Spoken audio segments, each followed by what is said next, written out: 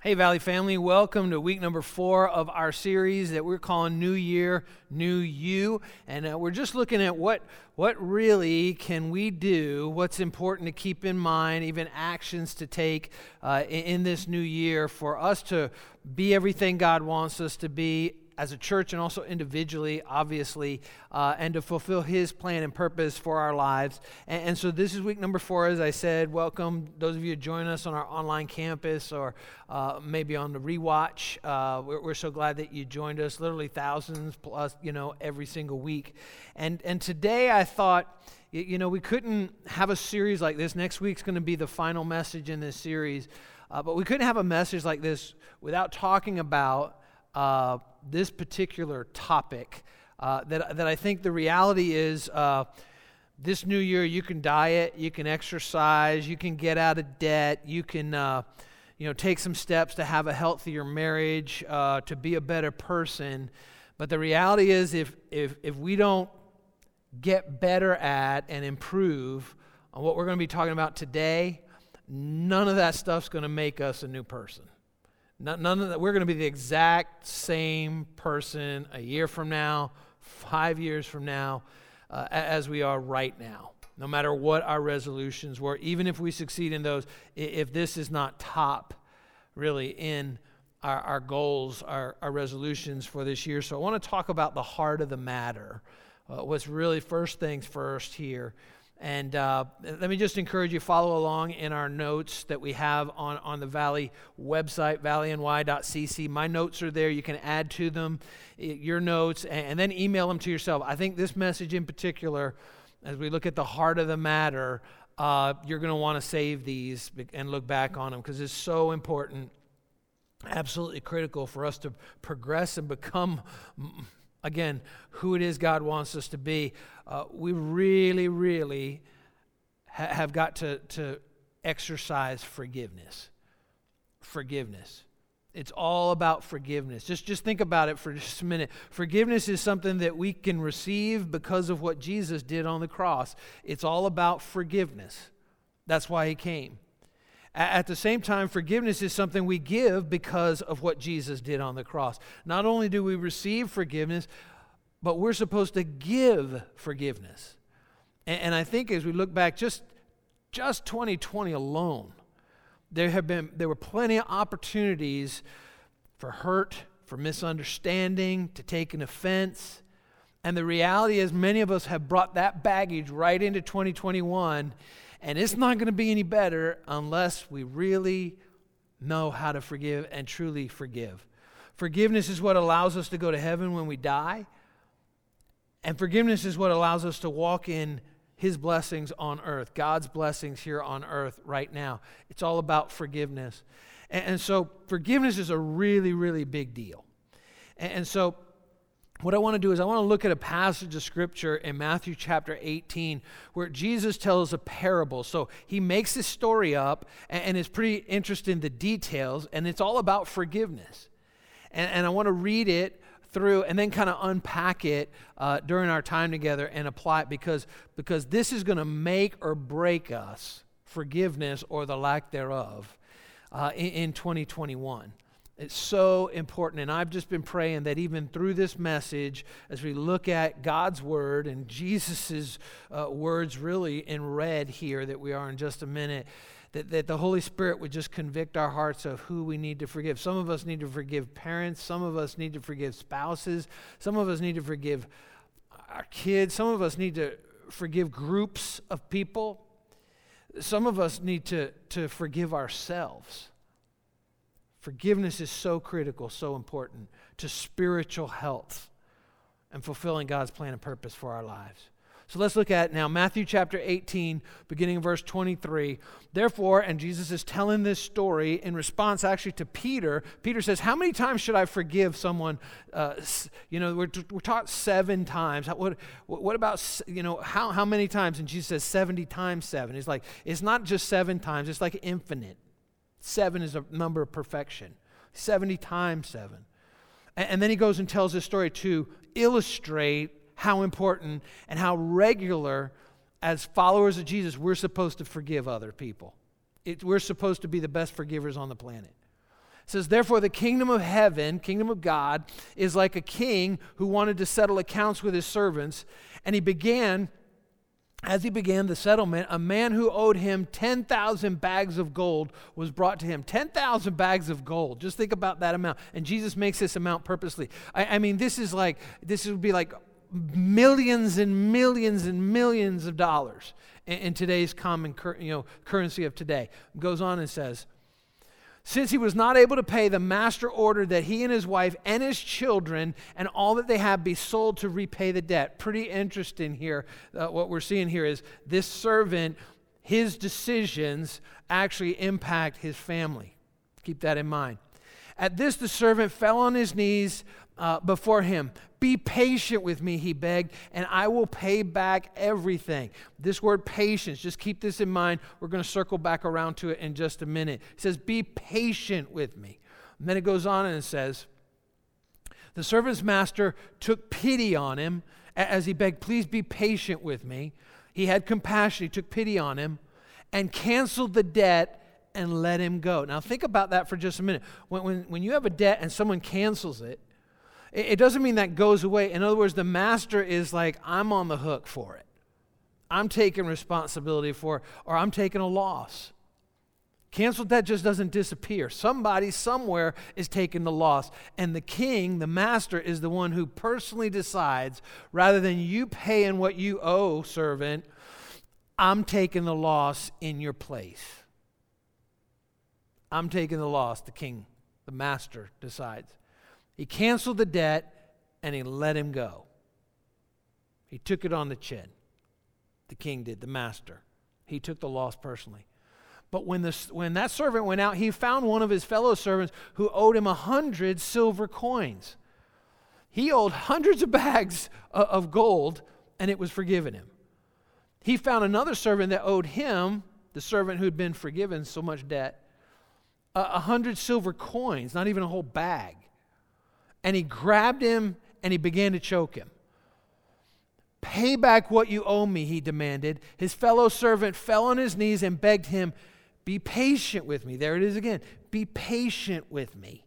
He uses the exact same phrase. Be patient with me,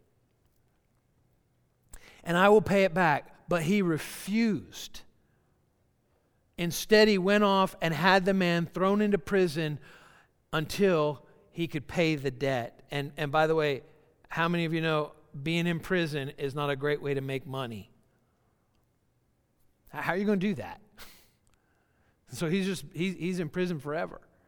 It goes on and says, and when the other servants saw what had happened, they were outraged, and they went and told their master everything that had happened. And then the master called the servant in. You wicked servant, he said. Goes on. I canceled all that debt of yours because you begged me to.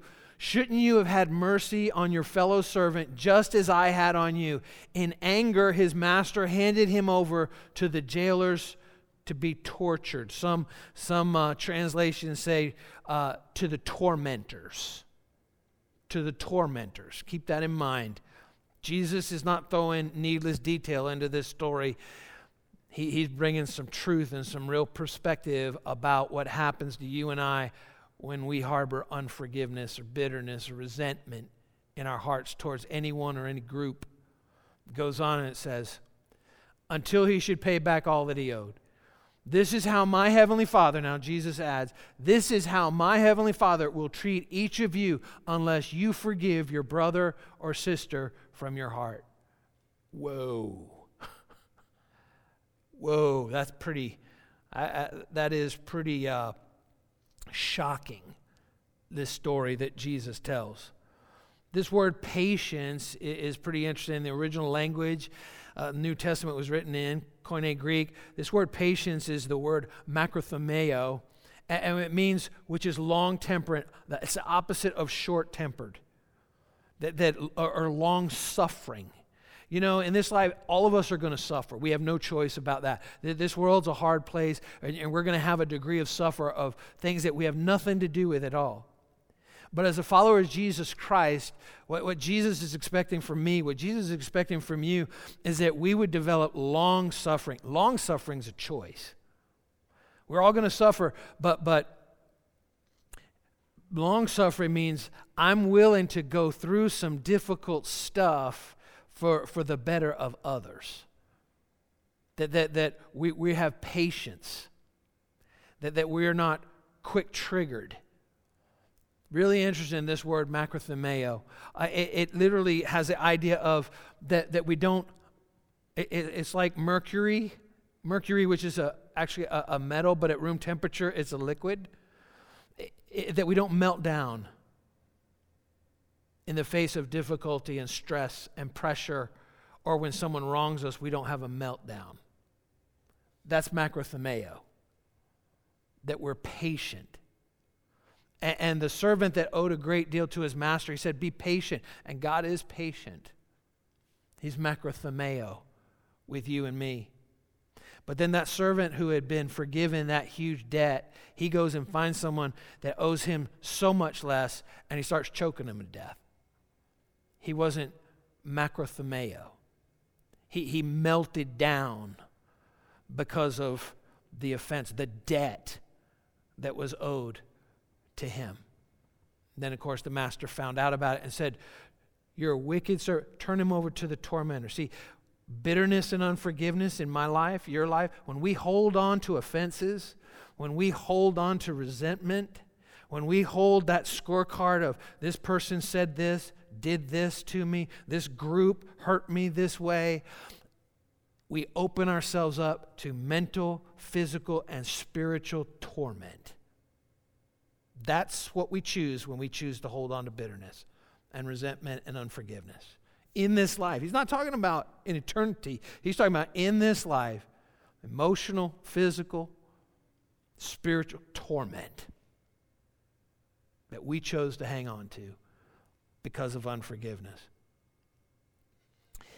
It steals our joy, which we're going to talk about next week, the importance of joy. If this is going to be a new year, we've got to understand the power of joy. The Bible says the joy of the Lord is your strength. That's how we're going to be victorious this year, joy. But that's next week. I invite you back for it. Jesus didn't only talk about this. I mean, he talked a lot about forgiveness. This wasn't the only place. Look at Matthew chapter 6. Jesus put it this way. For if you forgive other people when they sin against you, your heavenly Father will also forgive you. But if you do not forgive others their sins, your Father will not forgive you your sins. You and I decide how much forgiveness we receive from God by the way that we forgive others. And a lot of us, our capacity to receive God's forgiveness got a lot smaller in 2020 because of offenses. We got mad with people. We got hurt. We got offended. Especially in our culture where like being offended is like the national pastime now. It used to be baseball. And what we don't realize is the torment, the sleepless nights, the physical maladies, the mental issues that we're having, all this anxiety. It's exactly what Jesus said was going to happen when we hold on to bitterness and unforgiveness and resentment in our lives. If you don't forgive others their sins, your Father will not forgive your sins. George Herbert, who is a poet and a priest in the 1600s, he put it this way: he who cannot forgive breaks the bridge over which he himself must pass. Man, I think that's just like rewording in a very poetic way Jesus' words. We said, if you don't forgive the sins of those who sin against you, your heavenly Father's not going to forgive you. Plain and simple. Later in the New Testament, Hebrews chapter 12, verse 15 puts it this way: see to it that no one falls short of the grace of God. No matter what the pain, no matter what the difficulty, the disappointment, the offense, the disrespect that you receive, no matter what that is, there's grace that God wants to give you and I to overcome it. But see to it that no one falls short of that grace, and that no bitter root grows up to cause trouble and defile many. When we don't receive God's grace to forgive someone who has hurt us, someone who's betrayed us, someone who's turned their back on us, someone who's mistreated us, overlooked us, when we choose bitterness instead of God's grace, it causes a bitter root inside. Not only does it affect us, it affects other people around us as well. Become toxic. This is a big deal, forgiveness. This is why Jesus came to the planet. That's how big forgiveness is. And he talked a lot about it. So, real quickly, I think it's important because there's some misconceptions people have at times of what forgiveness is. And because of that, we choose not to forgive. And it's really erroneous ideas. So real quick, before we talk about how to really do this, let's talk about what forgiveness is not. Forgiveness is not, here's the first one. Forgiveness is not condoning what someone has done. Forgiveness is not like, oh, it's okay, it was really no big deal. In fact, Christian author G.K. Chesterton put it this way: forgiveness means pardoning the unpardonable, or it is not forgiveness at all. The very fact that it needs to be forgiven, it was a big deal. That emotional pain, that relational pain that you caused me. That's why I have to forgive. That's why I choose to forgive, because it was a big deal. Here's the second thing. Forgiveness is not forgetting. It doesn't mean as long as I have that memory in my mind that I haven't forgiven. Sometimes we need to remember so that you don't allow it to happen again. So forgiveness doesn't necessarily mean your memory is just wiped out of those words, that action, whatever that situation was. Third thing is this: forgiveness does not mean that you don't confront the sin. In fact, in Matthew 18, Jesus said we are supposed to confront those that sin, but if you haven't forgiven, you'll likely come at them with a desire to, retribution or revenge, and you'll probably want to hurt them because they hurt you. And so even before we confront, if we're ever going to confront someone, we need to make sure we've forgiven them first. Forgiveness comes first. But it doesn't mean that you don't confront the sin. Fourth thing is this: forgiveness does not mean that there are no consequences. That's a biggie. I could show you time and time all kinds of examples throughout the Bible. When someone sinned and God, I forgive you, but there were still consequences. David is like the perfect picture, King David. When he sinned with Bathsheba, the consequence, God forgave him, but the consequence was the child died.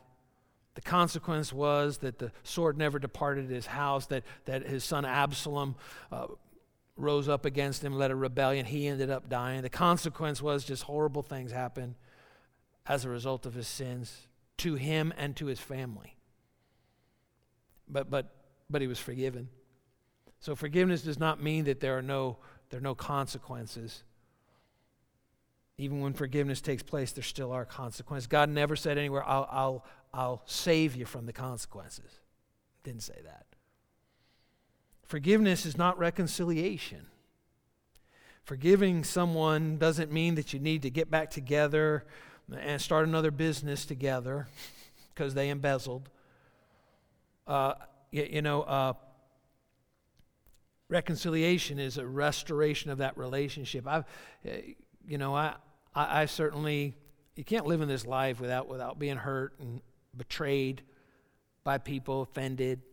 As a pastor, I've certainly had my share of that. And I remember 15 years ago, a staff member that was here at the time almost just split the whole church wide open, really just undermined what I was doing. And it was a bad situation. I'd been a good friend for decades of mine.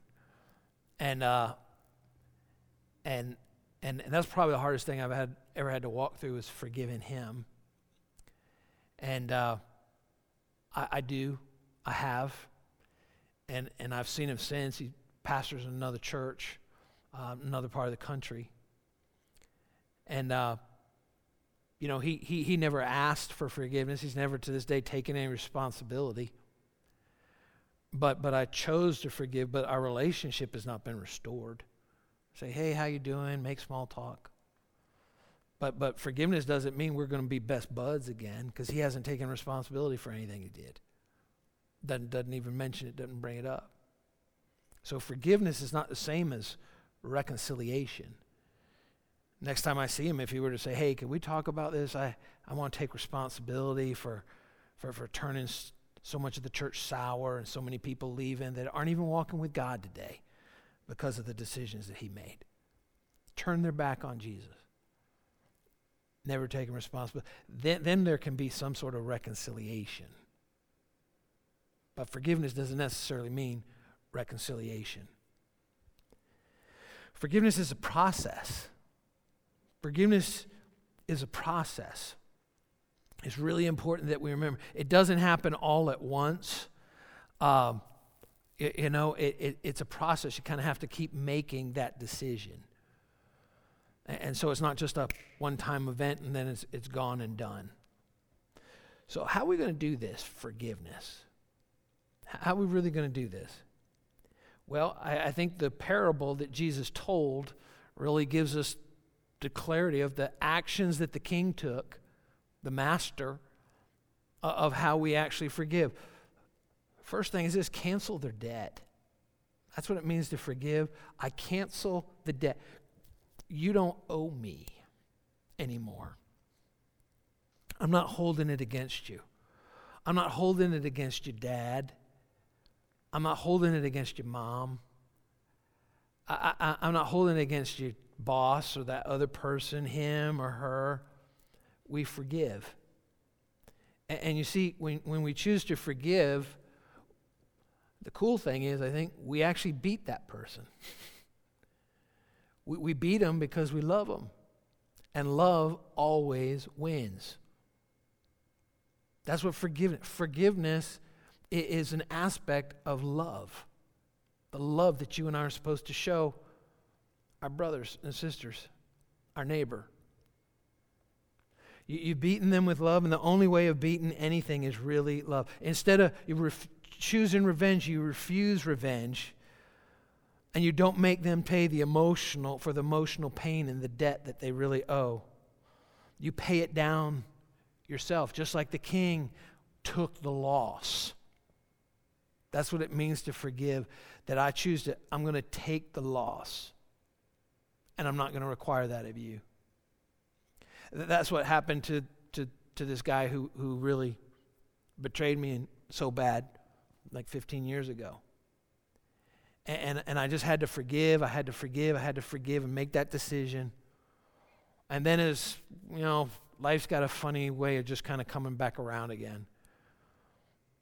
A few years back, I got a call from another pastor, another part of the country, and he said, "Hey, listen, I got a resume in front of me, and there's this guy who's applied for a position on my staff, and he actually doesn't have it on his resume, but I thought, didn't he work for you?" I was like, oh yeah, I know who that is. And he said, "Well, tell me what happened, because I thought he was up there with you in New York. What's the story there?" And I went through it, and I told him.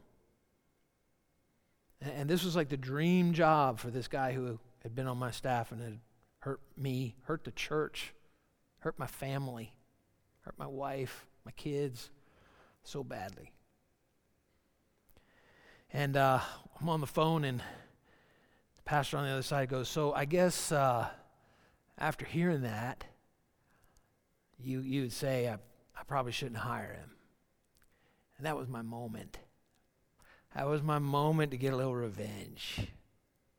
That was my moment to oh yeah, I'm going to make sure your dream job just gets shot down because of what you did, and it's going to make me feel good.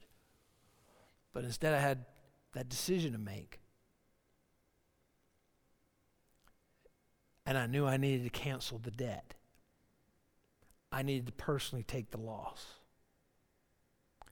And so I said to my friend on the phone, I said, no, I think you ought to offer him the job. Because that was a number of years ago, and I believe that God can change people's hearts. And although he's never taken responsibility for what he did, I just believe that God's been working in his life. And I think you ought to hire him. And he's like, "Okay, I will." To this day, he still has no idea that he got that dream job that he wanted so bad in that church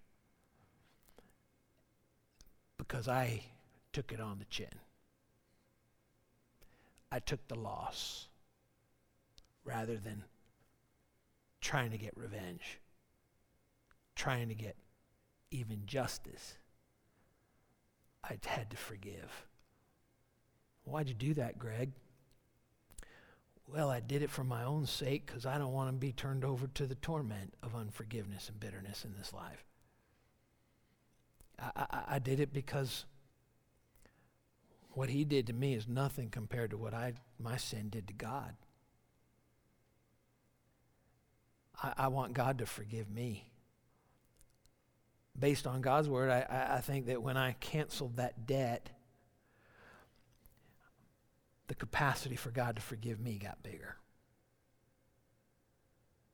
If I forgive, my Heavenly Father will forgive others. If I forgive others, my Heavenly Father will forgive me. See, the reality is we have a king who came to become a servant. That's Jesus. He's the ultimate king, and he looked down on us, not just knowing how high a cost it was going to be that he was going to have to pay.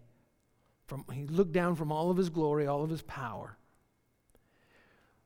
He knew it would cost him everything.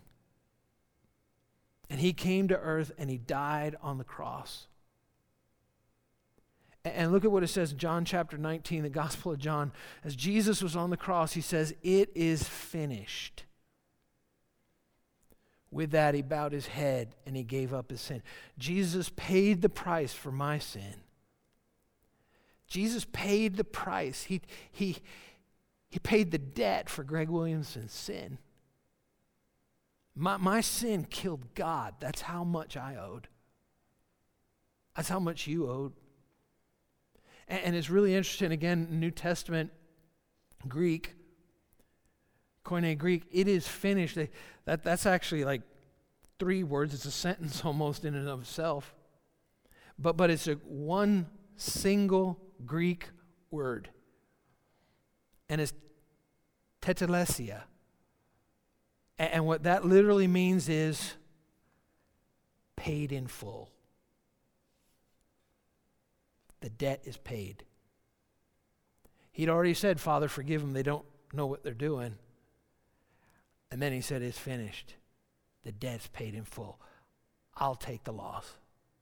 And Jesus took the loss on the cross for your sin and my sin.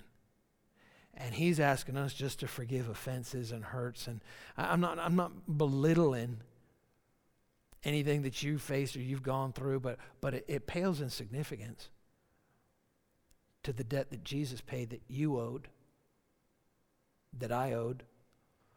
So how are we going to do it? We've got to cancel the debt. We've got to take the loss ourselves. Here's the second thing. We need to move with mercy. It says the king was moved with mercy, moved with compassion when he saw the servant that begged him to be patient. I think it's a great, great thing to pray when you're struggling maybe to forgive. God, let me be moved with mercy. Just like God's moved with mercy for you and me. Whenever someone wrongs you, the first thing that we typically do is think about this. The first thing that we do is we kind of make a caricature out of them. It's like when someone does something wrong to us, hurts us in some way, that's all we can see. It's like they are the embodiment of all that's evil. There's nothing good. So they become an amplified character, cartoon of themselves, or groups as well. Stereotypes, generalities. Everyone in this group thinks this way. Every single person, they're all the same. And that's bitterness. That's resentment inside. Instead of looking on people or looking on a person who's hurt you or offended you or overlooked you, caused you pain, with the eyes of mercy. Jesus said, "Blessed are the merciful. They'll receive mercy." Not those, blessed are the vengeful. Blessed are the ones that demand a pound of flesh. Blessed are the merciful. They'll receive mercy from God. In fact, I love this. James chapter 2, verse 13 says, mercy triumphs over judgment. Mercy is more powerful than judgment. Could I even put it this way? Mercy is more powerful than justice. That's what judgment is, justice. A demand to make it right. Mercy's greater, more powerful. That's what the king showed the servant. And then the servant turned around and refused to be merciful to another servant. And the king turned him over to the tormentors because of it. Third thing I think that we see in this parable of the unforgiving servant is what it's actually called, referred to as. We need to show people Jesus.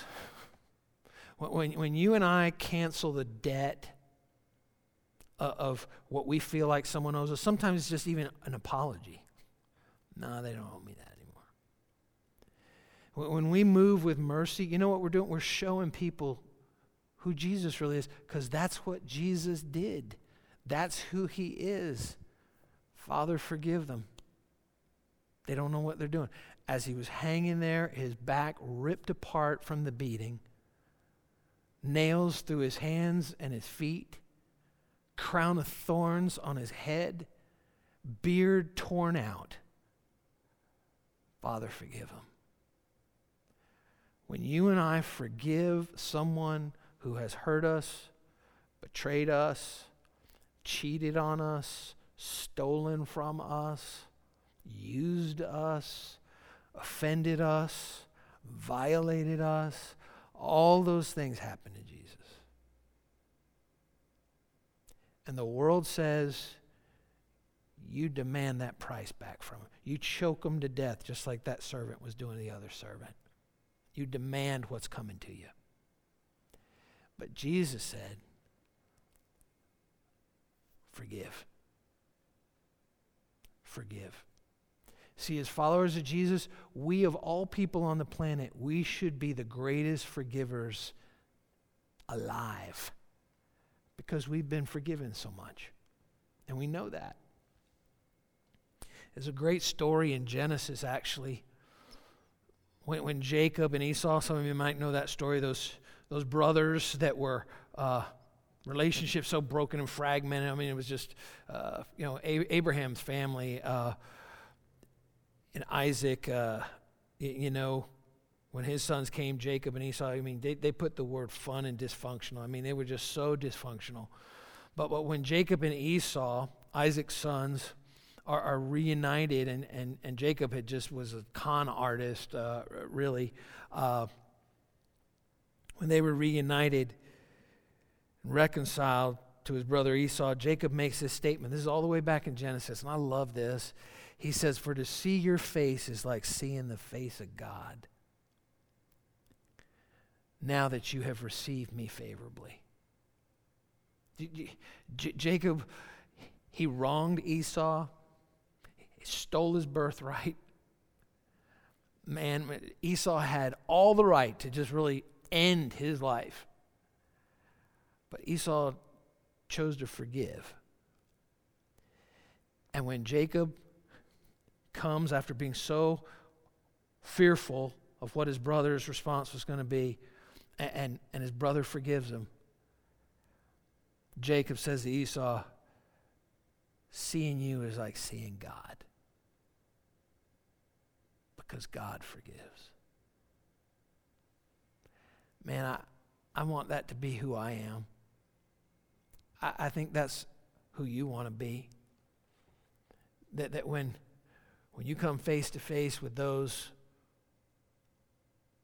that maybe the world would say you deserve, they have a debt they owe you. Instead, they find forgiveness, and they see the face of Jesus. That's what it means to be a follower of Christ. That means to walk in his footsteps. For to see your face is like seeing the face of God. And so boiling all this down, and there's so much more I could say about forgiveness. I mean, I could do a 52-part series for the next year on forgiveness. But for this series, I think I've said enough. For today, I've said plenty. So let me just boil it down to one simple statement that you can take with you. You're never more like Jesus than when you forgive. As he hung on that cross, Father, forgive them. They don't know what they're doing. It's finished. The one who had no sin, the one who was absolutely perfect, paid the price for your sin. Paid the price, the debt that I owed. And he said, paid in full. It's canceled. That's how we receive forgiveness. That's also why we extend forgiveness to those who hurt us and offend and overlook and betray and cheat on, because we've been forgiven so much. I'm going to ask right now, would you bow your heads with me? Let's pray. Heavenly Father, Lord, I thank you for your grace that is in this moment right now, your mercy, Lord, that is available to each and every one of us. Father, thank you that you did what we could never do for ourselves. You sent your son, Jesus, to live a sinless life and to lay that life down as a sacrifice, a substitute for me and for anyone, everyone that would receive that sacrifice. That he paid the debt for our personal sins. And Lord, that he rose again 3 days later. God, help us, Lord, to choose to forgive. Right now, even as you've been listening to this message online, I think that there have been faces and names just flying across your mind and your memory. That's not me that did that. That's the Holy Spirit that did that. And I want to invite you today, right now, choose to forgive. We talked about what forgiveness is not. To make it clear, decide to forgive. Cancel the debt. Take the loss for your sake so that there be no more torment. Because you've received mercy from God, extend mercy to those you've had unforgiveness towards. Thank you, God, for speaking to our hearts by your Spirit. And may we be people that when they see our actions of forgiveness, that they see you, Jesus, as we forgive those who hurt us, who trespass against us. Right now, in this moment, I want to give you an opportunity. If you've never prayed and received Jesus Christ as your Savior before, that's why he came and lived a sinless life, died a sacrificial death, and rose from the dead. The Bible says that if you declare with your mouth that Jesus is Lord and believe in your heart that God raised him from the dead, you will be saved. And so right now, if you've never done it before, I want to lead you in a prayer. Just open your heart up to Jesus right now and receive him as your Savior and Lord. Just repeat this prayer after me right now. Say, Heavenly Father, forgive me of my sin because of Jesus' life, his death, and his resurrection. I turn from my sin today. Jesus, I ask you to lead me, guide me, direct me by your Holy Spirit from this day forward, and I will follow you. Thank you for paying the price for my sin. I receive you as my Savior and as my Lord today. Amen. Amen.